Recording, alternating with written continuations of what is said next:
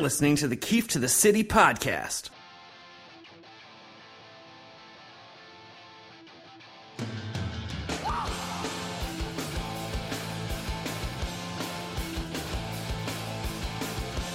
All right, the 2016 Subway Series has come to an end with a pretty uneventful split in the series. The Yankees and Mets both taking 2 games apiece as now they go on their separate ways. The Yankees trying to keep their above 500 record alive. The Mets actually trying to make the playoffs. And joining me today to talk Yankees-Mets, among other things, is WFAN's Mike Son, Francesa on the Fan producer, Brian Monzo. Monzo, how's it going today? It's been a while. It has been a while. Now you can also tag me as co-host of the Mac and Mons podcast. I was going to say that. You guys are a couple months in now, the Mac and Mons pod, and it's pretty popular from what I can see on Twitter. No, I appreciate it, man. Yeah, it's been fun. We've done 10 of them. It's been interesting. We haven't done a ton of sports. We've done some, but we've done a lot of funny stories about the fan and things that happen on the Mike show and other shows, and things in our lives that we seem to think people would find interesting, like the fact that McMonagle has basically been on a 3-week honeymoon touring the world, and I just had my 5th child. So I know. I did it from Disney. He's done it from Hawaii. I mean, there's nothing stopping the podcast. I was going to say congratulations are in order. The 5th Monzo child, now all under 6 years old, which is that your home life must be pretty hectic there. Yeah, it's a lot of when I'm in charge, like I am right now. It's a lot of sit on the couch, watch TV, and here's your iPads, and don't make a mess. And so it's Brooks, Thor, Monzo. You get full rights over all the naming? No, I actually. I obviously had some influence on all the names. The name I was pulling for this time was Brock, and I couldn't get that one. And obviously I was a fan of Thor. For Noah Syndergaard, and I know it's a popular, movie and comic book and everything, but I was pulling for Brock and I couldn't get that one. But I was happy with Thor and Brooks. I've been trying to wiggle the name Brooks in for a while, but I had 3 girls in a row and I didn't think it fit. So I'm happy with how things played out this time. And so Thor, I mean, you were just like, we're doing Thor, or your wife? Was there any backlash on that? I kind of said it as like a joke at first. And then I just kept saying it, and I kind of stuck, and I'm like, you know what, I don't know anybody with that name, and so that might be pretty. Now, obviously, I conceded to the fact that it wouldn't work as a first name, just because it would be too weird, but you can always sneak a pretty interesting middle name in there, and I've tried doing that, and I think I found one, and, outside of a couple of people kind of looking at me sideways, I think it's been accepted pretty well. Well, the Subway Series is now over. The Yankees take 2, the Mets take 2, and the Mets go on their way here, 1 game back in the wild card, 8 games back in the division. And I know you're of the dynamic of Mets, Giants, Rangers fan, and so you guys got your run last year going to the World Series. And to me, it sort of felt like the Rangers' run a few years ago when they made it to the Stanley Cup and played the Kings, and that seemed like that was their opportunity to win, and if they weren't going to win then, they might not win again, and now they're sort of experiencing that from a Mets fan perspective, because really it just seems like, the division's out of grasp now, and you got to play for the wild card, and if that doesn't happen, I mean, how much longer could this Mets window really last with power pitching getting hurt seemingly every day in the league? Yeah, the injuries this year have been starting with, Lucas Duda and David Wright, and now Cabrera, and then obviously Harvey's out for the year, and Matt's with the Spurs, Syndergaard with the Spur, Cologne and DeGrom basically been the most reliable pitchers this year, which is unbelievable. But no, I don't know if I can. It's kind of tough for me to compare this to the run with the Rangers, because the Rangers' success is honestly based on one person, where the Mets' success can be based on a couple of different people staying healthy and playing well. I think a big key to the Mets isn't so much the pitching. They're obviously not going to have all 5 of these guys. Wheeler's coming back eventually. But I think the key is figuring out what's going to happen with Cespedes next season, because a lot of people seem to think it's just a lock that he's going to opt out. But he's injured now. He came out. He was playing ridiculous to start the season. As the injuries went on with the other players and himself, his numbers kind of tailed off a little bit. I'm not sure anybody else is going to pay him, $25 million a year the next 2 years. So I'm not so sure it's a lock that he opts out. And if he stays in, and then you have him and Bruce as a 3 and 4, with some of the other players, and some of these pitchers stay healthy, I think the Mets are just as dangerous as some of these other teams out there. Well, if you look at this team right now, and with the Marlins to still jump, and they've got the Dodgers to worry about, whatever happens in the Central there with the Cardinals. You go into the season, though, it seemed like everyone thought Mets-Cubs again because the Cubs were still on the up. The Mets sort of surprised everyone and peaked a little early last year. People thought they were more than just last year out from being a contender. But now you look at what the Nationals has done, and this is really what everyone thought they would have done last year, but they sort of couldn't get out of their own way in the second half. And you look at the division now going forward, I mean, it seemed like it would be just Nationals Mets, but now you have the Marlins to worry about as well. Yeah, they have their run every couple of years. I think this one's going to be a little longer than we're going to win the World Series and trade everybody to next year.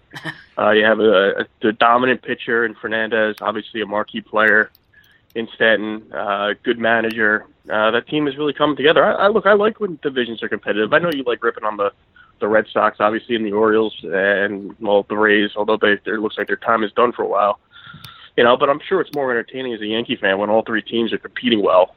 So, I mean, look, I think the Nationals, the key to them, and it's unbelievable, is obviously the Murphy signing and how good he's been offensively, to nobody's expectation. I mean, as people have said, and Mike said on the show, if Daniel Murphy knew he'd had this kind of year, he wouldn't have signed a 3-year, $37 million contract. He would have signed a 5-year, $200 million contract. So that's been the one thing for that team that's been ridiculous. And no, look, the division's competitive. The Braves are young again, and it'll take them a couple of years to get going. So I think all the teams in the division at some point, the Phillies were a little better than people expected this year.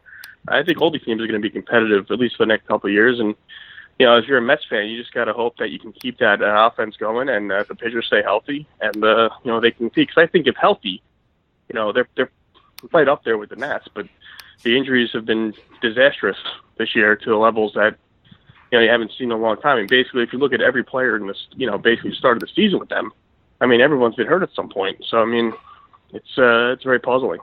Were you a Murphy guy, or were you happy that the Mets didn't make him an offer to come back?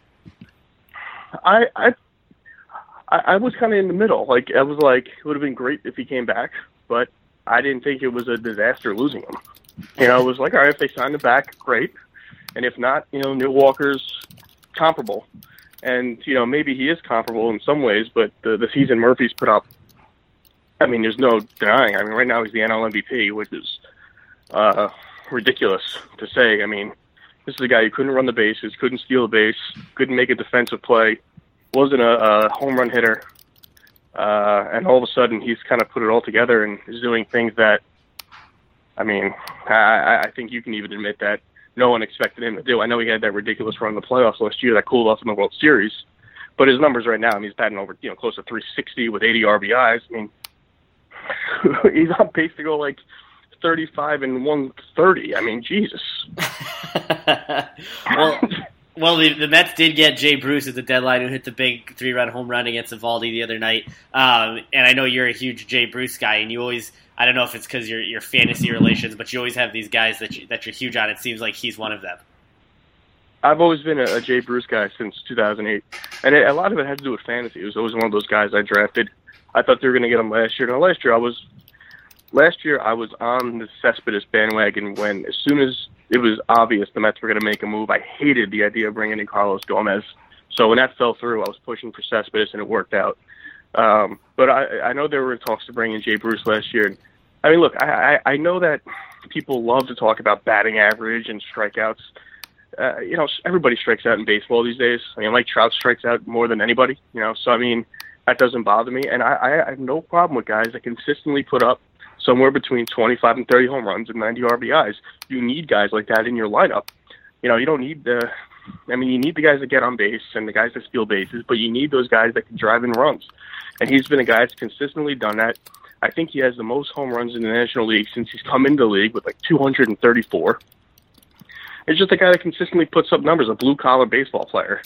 Not great in the field, but, can hit his 30 home runs, could drive in his 90, and will consistently put up those numbers every year. I know the last couple of years he's battled, some inconsistencies in his swing, but he put it together this year. He's leading the NL in RBI. He's got 26 home runs.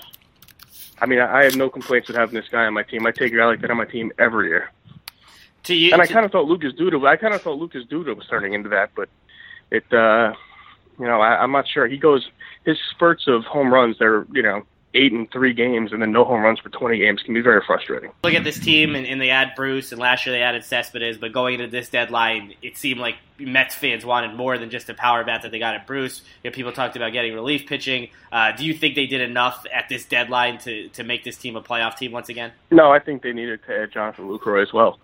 I kind of joked about it a couple of days ago, saying, how about adding both Bruce and Lucroy? And there was some talk about them after the Bruce trade of looking into getting Lucroy and going back and forth with the Brewers, but to no avail. No, I think they needed a catcher that can consistently play, hit for some average. They've gotten such inconsistent play from the catcher this year. Darno, who knows at this point what he's going to be. Rene Rivera's a journeyman. I know he's got a good rapport with some of the pitchers, but Lucroy is a premier catcher who can play first if he has to. Hit 300.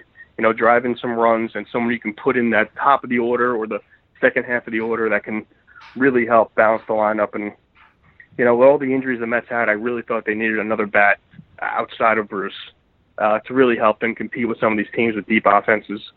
So I think that's going to be one of the main reasons they don't make the playoffs, not just the pitching.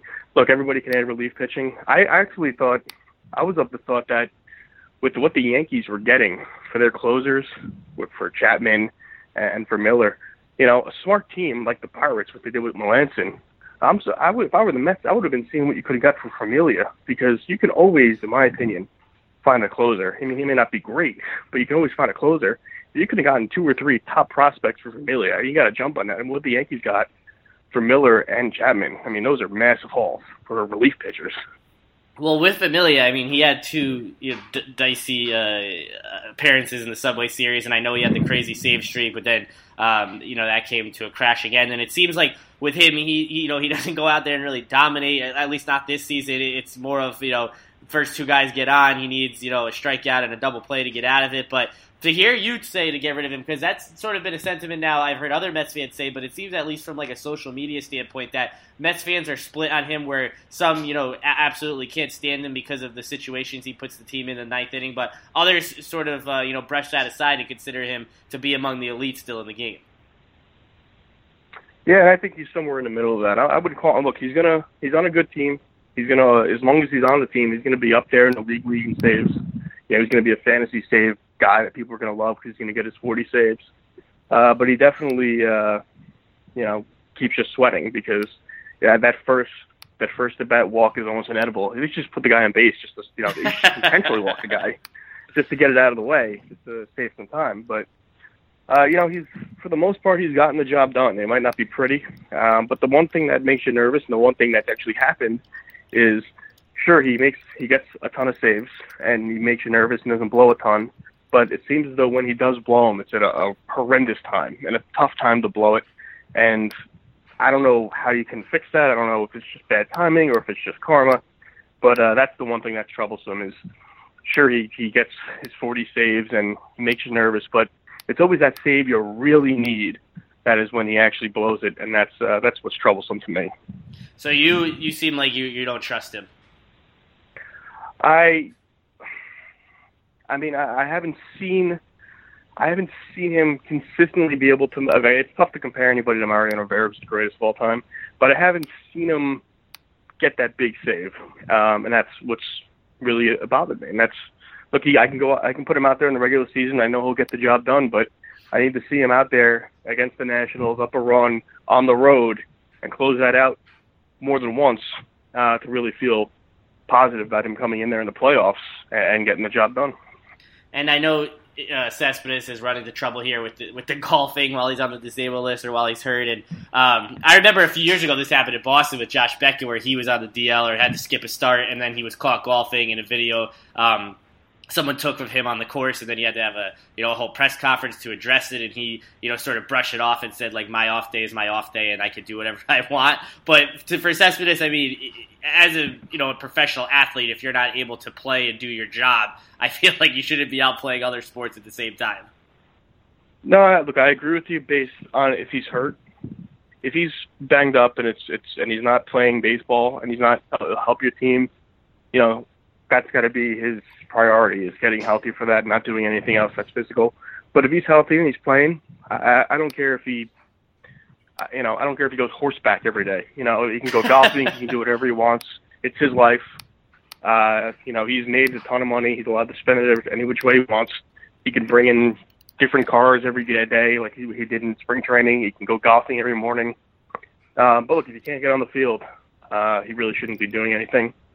I agree with you on that aspect. But look, if he's healthy, I play golf. I love golf. I try and play once a week. I wish I could play every day like he does. Well, what do you think's going to happen? I mean, I know we're still a couple months away in the playoffs if the Mets get there, but what do you think's going to happen with him and his contract situation at the end of the year? No, I think I kind of addressed it a couple minutes ago. I said, I know everybody's just thinking that he's going to opt out, but he hasn't had the kind of year, unless when he comes back, he goes on this ridiculous tear, which I suppose is possible, but he hasn't had the year like he had last year to make me think anybody's going to pay him more than $25 million the next 2 years. That's a lot. He's the highest paid outfielder right now, I believe. So, I mean, I know he might be the best free agent out there, but he had offers from Washington where he can make a ton of money for a couple of years.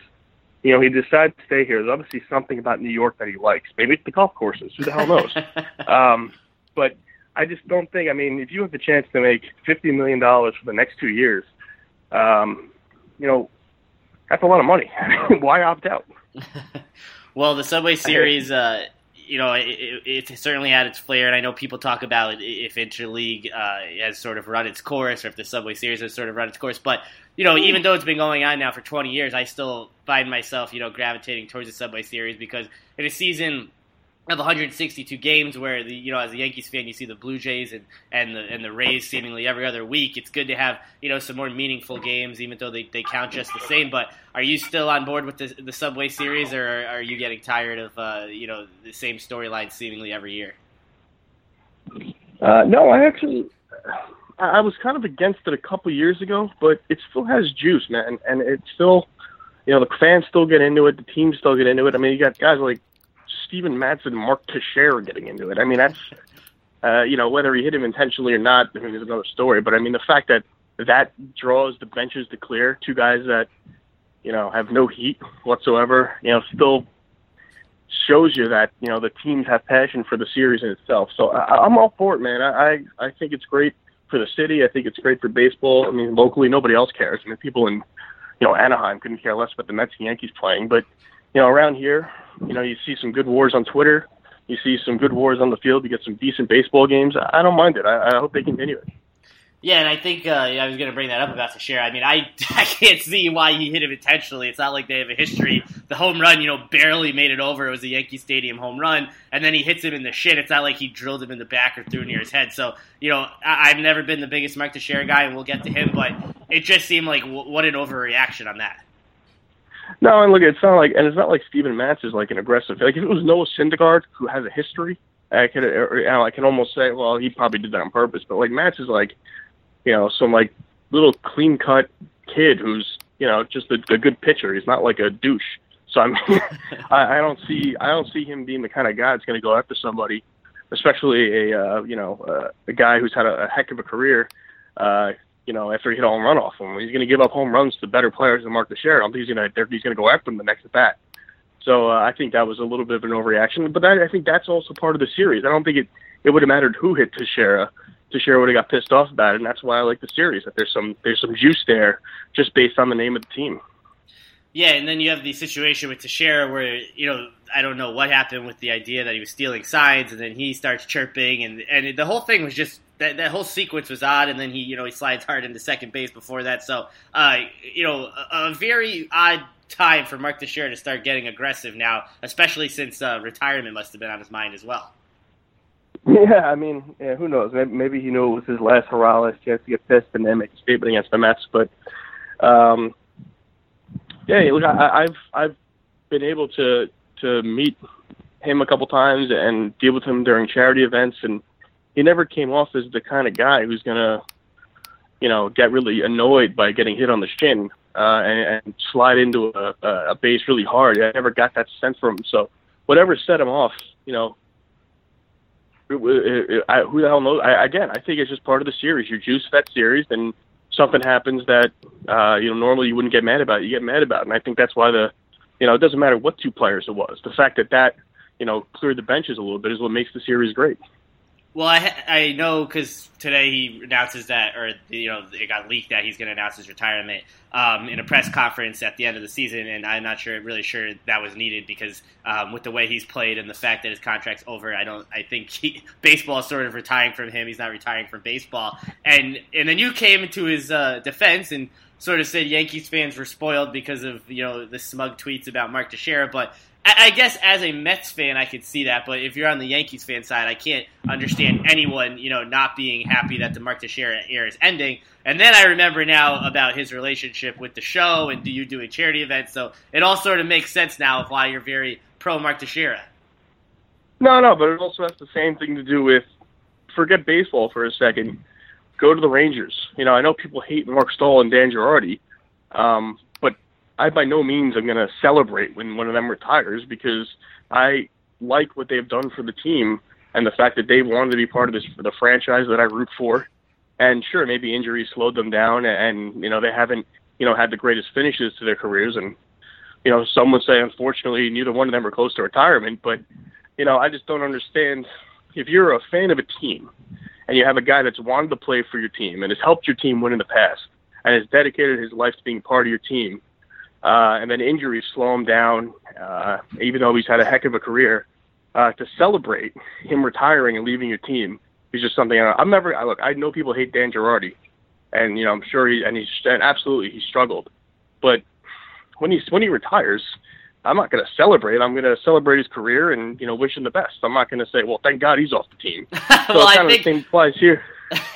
I think that your applies to Teixeira. So well, your rubric of wanting to play for the team, I think, has to do with the $180 million they offered him, and I think dedicating his life might be a stretch. Dan Girardi, okay, he's terrible. He should have been bought out and stuff. But you could say, he plays through pain, he plays through injury. He has dedicated his life and his profession to the Rangers because they're his employer. But for Mark Teixeira, the amount of games he's missed over the last few years, the injuries, whether it's lightheadedness or tired legs from running the bases, or when he hurt his pinky sliding into home. I mean, if he's a guy who's playing through pain and doing everything he can to be in the lineup, I think people would have a much different outlook on him. But the way he's sort of gone for about 4.5 of the 7 years he's been a Yankee, I think fans have a right to be excited that he's no longer here.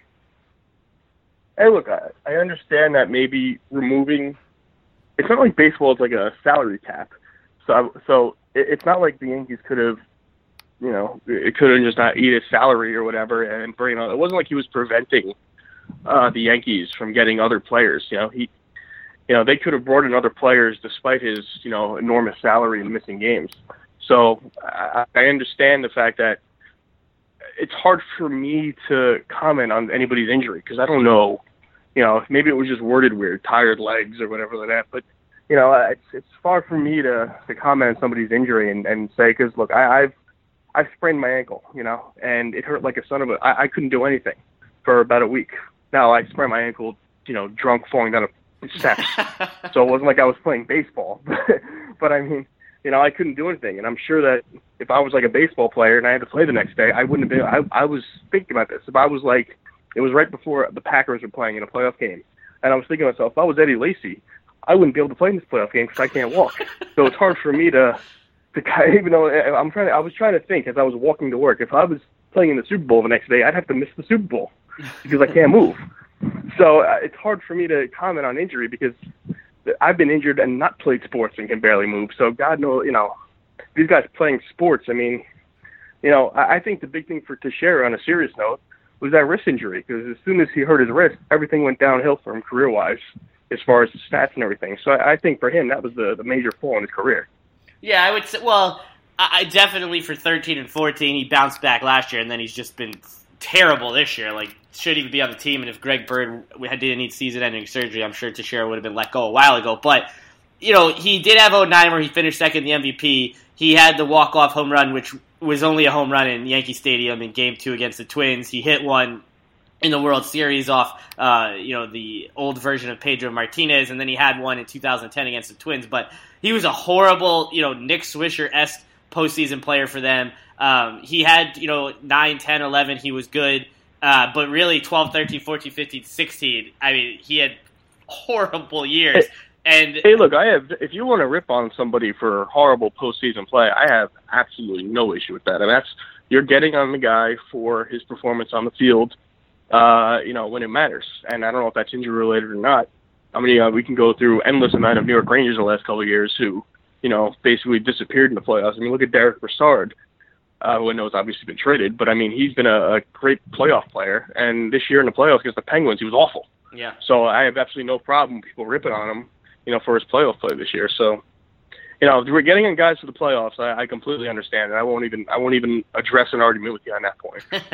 Well, I'm happy that we're at that point, and we haven't even talked since the Rangers season came to a terrible end. But to hear you bring up Girardi and Stahl, I feel like you would be celebrating their departure a little more if they actually were bought out, and Keith Yandle could have been able to re-sign with the Rangers.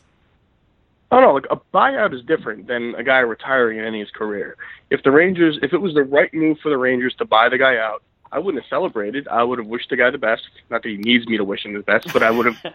He needs you, or you can't have a great life unless you tell him. I would have remembered, the good things he did for the team, and then hoped he moved on with his career. I mean, the retirement's different. The guy's basically stopping what he loves doing, for either injuries or he just, is too old. But no, look, if the Rangers, I was a big proponent of Keith Yandle, and if buying one of those two out brought him back, I was all for it. Disappointed it didn't happen. I'll be honest, man, I don't know how I'm feeling about the Rangers yet this year. I got to get a better feel for it. I loved the Zibanejad trade for Brassard and the picks. I thought that was a good hockey move. If you take emotion out of it, which is tough for a lot of Rangers, it's amazing the arrogance of Ranger fans. I was talking to people who just buried that trade, and it's because they were emotionally attached. I know, you got people that were emotionally attached to Derek Brassard. Well, those are probably the same people that probably thought they should have paid Callahan $7.5 million a year to keep him around. Right, yeah. Hey, Callahan, who basically has been awful since he's been traded. This is what's annoying. I have no issue with Derek Brassard. He was a solid Ranger for a couple of years here, and at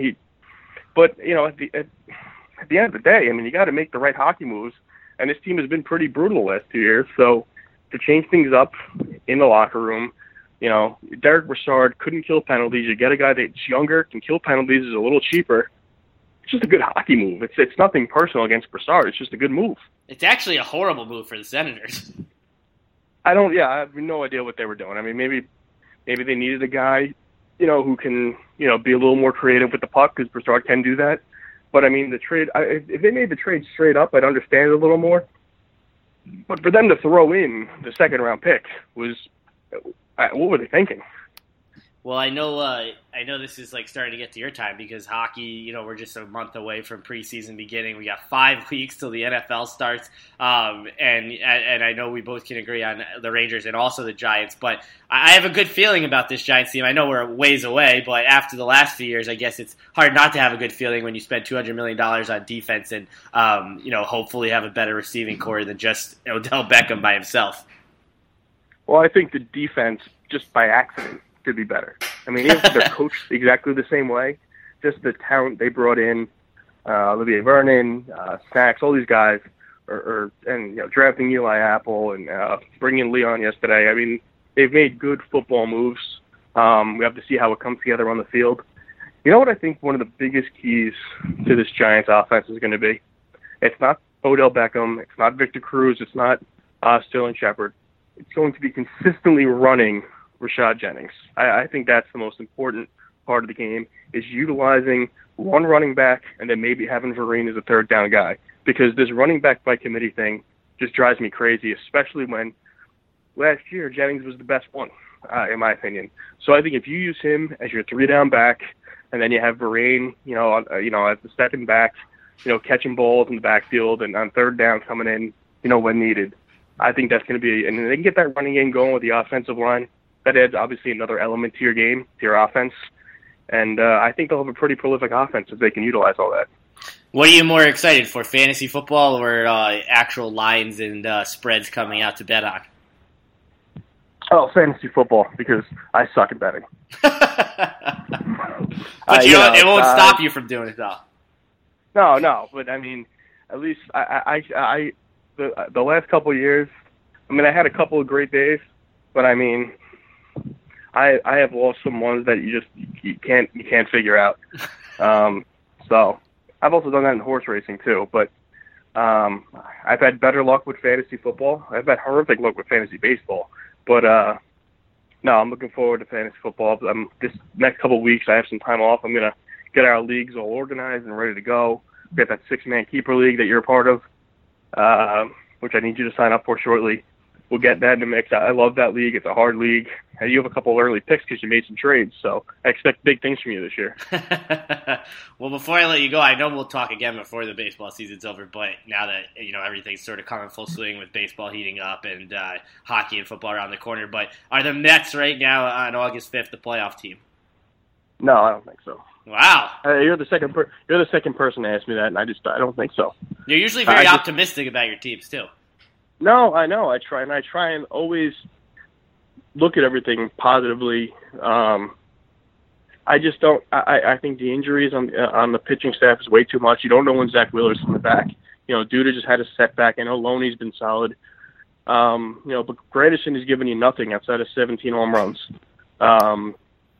Walker's gotten hot, but there's no way he's going to continuously go 8 for 10. And Jay Bruce to me is a big ad, but the Cespedes injury hurts. And I'm not the biggest Wilmer Flores guy. People seem to love him because he's gotten hot.